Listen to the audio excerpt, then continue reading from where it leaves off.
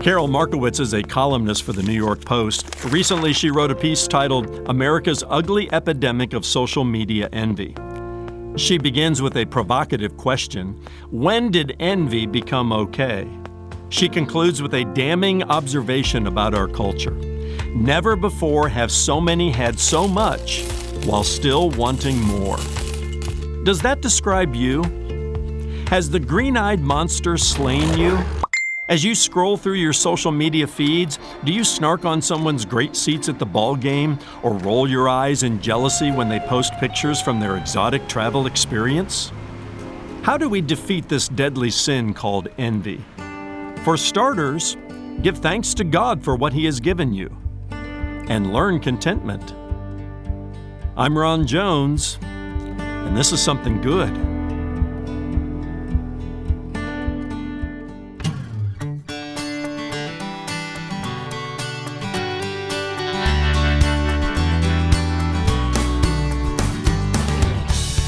Every vice has a corresponding virtue, one that can help you overcome the sins that drag you down.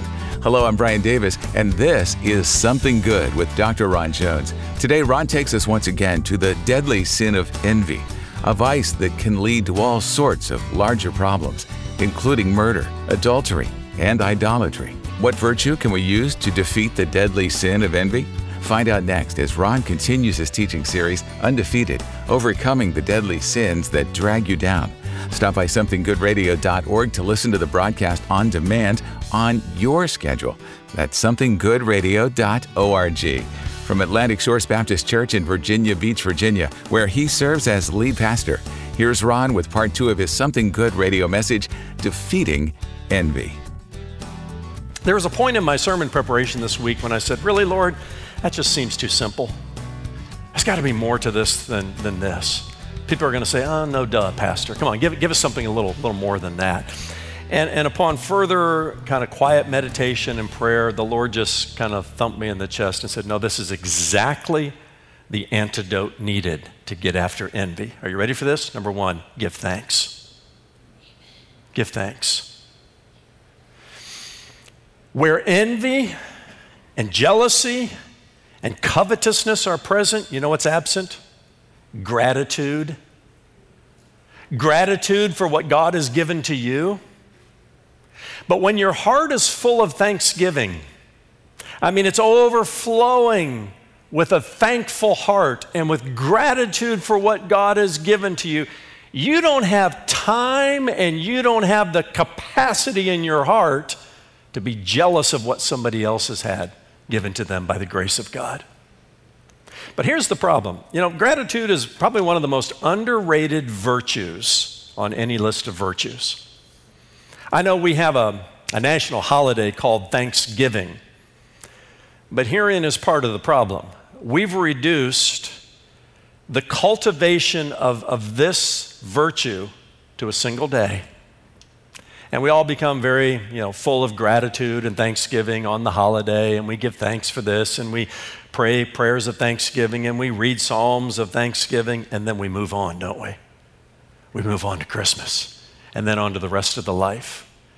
Now, what I'm suggesting, and I believe the Lord is suggesting to us, by the plethora of teaching in the Scripture about the importance of thanksgiving, even entering His gates with thanksgiving and His courts with praise. You know how that's how you come into the presence of the Lord? With a heart full of gratitude? Otherwise, the ungrateful heart comes before the Lord and says, why haven't you given me this? You gave this person that, and comparison becomes the enemy of gratitude and makes way for envy and jealousy and covetousness. No, give thanks. As simple as it is. Verbalize your thanksgiving to God. Become so overwhelmed with a heart of gratitude and thanksgiving for what God has given you. Yes, there's always somebody who has more. There always will be. But there's always somebody who's looking at what you got and saying, I wish I had that, okay? So just stay where you are for the moment and give thanks. Grow in the grace of gratitude. 1 Chronicles 16 and verse 34, oh, give thanks to the Lord, for He is good. for his steadfast love endures forever. Has the Lord been good to you today? Tell him that. Spend some time in your prayer life just thanking God for all that he's given to you. And be specific about it. Spend some time there. Because it's going to take some time to retrain the heart and to fill up that place in your heart with gratitude and thanksgiving. Because when it's vacated, there's a vacuum there. And you know what moves in? The green-eyed monster. So fill it up with thanksgiving. 1 Thessalonians 5 and verse 18, give thanks in all circumstances, for this is the will of God in Christ Jesus for you. As a pastor, I often have people ask me, Pastor, can you help me discover the will of God for my life? And that's always a fascinating question and an interesting one to pursue. But the first place to go is to those specific places in Scripture that tell us this is the will of God. And you know what the will of God is? And I know you're in a mess right now. Your circumstances are not what you want them to be. Find a way to give thanks. It says, give thanks in all circumstances, for this is the will of God. Find a way to give thanks, even in the messy circumstances that you're in right now. And fill up that place in your heart that the green-eyed monster wants to occupy. You got to fill it up with thanksgiving and fill it up with gratitude. Number 2, are you still with me? Number 2, learn contentment. Learn contentment. You know, back when the 7 deadly sins came out, and back from the 6th century on, they would work them into plays and poetry and different ways of talking about them. I mentioned earlier in the series that they would always work in the corresponding heavenly virtues. And the most often corresponding heavenly virtue to envy was gratitude, but I got to add another one there. It's contentment. They're kind of in the same field. They're in a related family. You say, what is contentment? Bill Gothard says contentment is realizing that God has already given me everything I need for my present happiness. The heart that is full of discontent and thus full of envy and covetousness and greed doesn't believe that God has already provided me everything I need for my present happiness. No, because I'm comparing myself to my neighbor over here, and he or she has something that I want and need for my present happiness. That's not a contented heart. It's not a heart that trusts in God to provide everything I need for my present happiness. Gothard goes on to say, contentment is understanding that if I am not satisfied with what I have, I'll never be satisfied with what I want. And that's the lie and the deception of the green-eyed monster, right? Yeah, just desire this and want this and go after this and covet this, and when you get this, you'll be satisfied. No, you won't. He'll come back bigger and stronger than before. So we have to learn contentment. John Steinbeck was a wonderful author, and he wrote a book called The Winter of Our Discontent. I always wondered why it wasn't the summer of our discontent, or the spring of our discontent, even the fall of our discontent. I think Steinbeck understood that discontentment in the heart, in the absence of contentment, there's a coldness that comes over the human heart in our relationship to God. There's a bitterness that arises when envy and jealousy and covetousness comes in, because we grow bitter that God has not given us what we ought to have. And our relationship with Him becomes frosty, as it were. So we need to learn contentment. Hebrews chapter 13 and verse 5 tells us, keep your lives free from the love of money and be content with what you have, because God has said, I will never leave you and I'll never forsake you. The Apostle Paul, in writing his letter to the Philippians, chapter 4 and verse 11, he says, for I have learned to be content, whatever the circumstances. If contentment is the antidote, along with gratitude, to envy and jealousy and covetousness, well, according to Paul, we have some learning to do. The fact that he says, I have learned to be content suggests that contentment isn't natural to us. No, you know what's natural to the sinful human heart is envy, jealousy, covetousness. It's the green-eyed monster. He feels very comfortable in the human heart. What we have to learn, what is not natural to us, is contentment. Paul goes on to say, I've learned to be content in times of plenty and times of lack. Times when I've had much and times when I've had very little.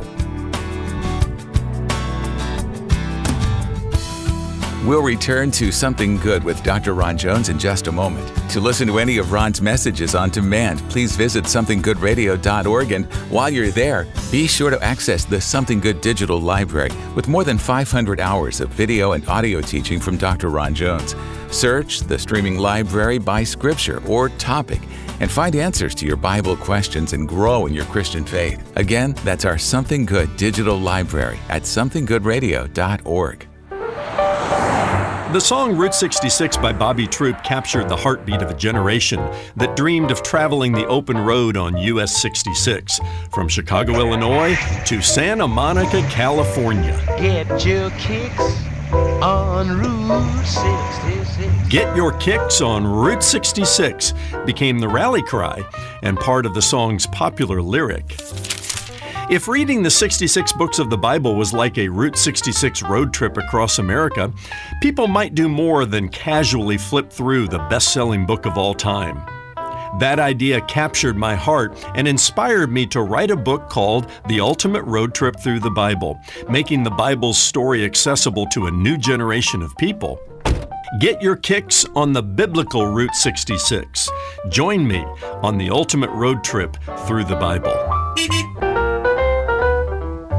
Ron's new book, The Ultimate Road Trip Through the Bible, Volume 1, Old Testament, is now available. For a gift of $30 or more, request your copy of the 384-page book today. When you order the print book, you'll also get instant access to the Route 66 Digital Library, a $275 value. The digital library contains 66 video sermons, 66 audio messages, 66 downloadable sermon notes, and 8 ebooks. To order your copy of The Ultimate Road Trip Through the Bible, Volume 1, Old Testament, go to somethinggoodradio.org. That's somethinggoodradio.org. The Ultimate Road Trip Through the Bible is a welcome addition to any home library. Pastor, as you look back on your 66 messages through the Bible, what has been most impactful about the experience? And what are you hoping our listeners will get from the book? Brian, one of the most impactful things for me was to experience the grace of God, energizing and equipping me to hammer out the project. My relationship with the Lord has grown even more intimate from having persevered to the end. One of the things I hoped to accomplish was to show people how the whole of God's Word hangs together, and to do it without writing endless volumes of commentary. So this abbreviated resource called The Ultimate Road Trip Through the Bible is a companion to the Bible and offers the reader a bit of a bird's eye view of the major themes of each book, showing how all 66 books of the Bible fit together to produce a unified work of the Holy Spirit. Stop by somethinggoodradio.org and request The Ultimate Road Trip Through the Bible, Volume 1, Old Testament, for your gift of $30 or more. Give over the phone by calling our offices at 757-276-1099 or mail your gift to P.O. Box 6245, Virginia Beach, Virginia 23456. And now with the second half of today's message, Defeating Envy, here once again is Dr. Ron Jones. Kind of reminds me of the way I had to learn chemistry in high school. Mr. Buzzard was my chemistry teacher. It really was his name, and his profile even proved it. He had quite a beak on him, but he was a great chemistry teacher. And he would lecture Monday, Wednesday, and Friday, and you'd never want to miss one of Mr. Buzzard's lectures. I mean, they were just rich. Tuesday and Thursday, we had lab. And while we had lab, he was looking at his stocks in the Wall Street Journal. That was just Mr. Buzzard. But that's the way you learn chemistry. You had a lecture, but you gotta be in the laboratory as well. And what Paul is saying is, I didn't learn contentment so much through a lecture. I learned it through the laboratory of life, through the circumstances God brought me through. Sometimes I didn't have much, and everybody around me, it seems like they had more than me, but I learned contentment. Sometimes I had an abundance, but there was always somebody who had more than me. But in all the seasons of life, Paul says, I learned contentment. What is God teaching you right now about contentment? What is God teaching you as you scroll through your social media feed and you look at somebody who has more than you, or more advantage than you, or more privilege than you, or more stuff than you, or more of whatever you want? What is he teaching you right now about contentment? And we have to learn that. Other scriptures in the New Testament, I think of a time when John the Baptizer, I love this Bible character. John the Baptizer actually had the audacity one time to say to a group of Roman soldiers this. He says, "Do not extort money from anyone by threats or by false accusation." He knew that's the way they did business. They got paid a certain wage, but to make a little bit more, the threats, the false accusations, the extortion, he says, don't do that way. He says, be content with your wages. Can you imagine John confronting these Roman soldiers with such a teaching? 2 Corinthians 12 and verse 10, the Apostle Paul talks about some things that you and I probably wouldn't put on a list of things we've grown content with. He says, I am well content with weaknesses, with insults, with distresses, with persecutions, with difficulties for Christ's sake, for when I am weak, then I am strong. As we're learning contentment, is it possible that God would bring us through a time characterized by weakness and distress and difficulty? Nobody wants to sign up for that. Nobody scrolls through their social media feed and sees somebody who's going through a really hard time and then becomes envious of that, right? No. But God may be using those times to teach you and to learn contentment. 1 Timothy 6, verses 6 through 8, just one more. But godliness with contentment is great gain. For we brought nothing into the world and we can take nothing out of it, but if we have food and clothing, we will be content with that. I'll be honest with you, I don't meet too many Americans who are content with just food and clothing. Because, back to what Carol Markowitz said, never before have so many had so much while still wanting more. Stoked by envy and greed and jealousy and coveting our neighbor's this, that, or the other thing. You're not going to hear any of this from the culture. The culture is deep into this thing called envy. I don't even think the columnist from the New York Post, I have no reason to believe she's a believer in Jesus Christ, no reason to believe she's not. She doesn't write the column from a religious perspective. She just says, when did envy become okay? She even sees in our culture today the green-eyed monster on the loose. And we as believers in Jesus Christ are called to a higher order, are we not? We're called to be followers of Jesus Christ. We're more than conquerors, the Bible tells us. How do we defeat this enemy? Well, again, just give thanks. Get back to the simple practice of filling your heart with gratitude. Name your blessings. Yes, name them one by one, the song says. Learn contentment. One other thing that I'll just share that I've learned is to set my affections on things above and not on things on this earth. Paul writes that in one of his New Testament letters. Because the more I have my eyes on the stuff, the advantages, the privileges of this life, the more I scroll through my social media feeds and see what you've got and I don't have, the more the green-eyed monster just gets stirred up inside of me. But if I lift my eyes, if I stop putting so much stock into this world and expecting out of a fallen world what only my Savior can fill in terms of the desires of my heart, when I lift my eyes and start setting the affections of my heart on things above and not what I see in my social media feed, then I'm on my way to defeating envy. And my prayer is that today you and I will hear this like we've never heard it before. That we'll take the truth, the warnings of Scripture that even date back more than 3,000 years ago, to something we've ripped off the walls of our classrooms and say, no, we don't need that. Oh, a generation later, oh, how we need it. Because we unleashed the green-eyed monster and a lot else when we rejected the moral law of God, chose not to order our lives or our hearts by it, or even to take the warnings of Scripture. Now's the time to get back to it. And to say the only antidote for this uncontrollable desire for what somebody else has and I want, is to get back to the teachings of Scripture. Put into practice the 10th commandment. Give thanks. Learn contentment. Set your affections on things above and not on things on the earth. And live like the more than conqueror in Christ that we are. Amen?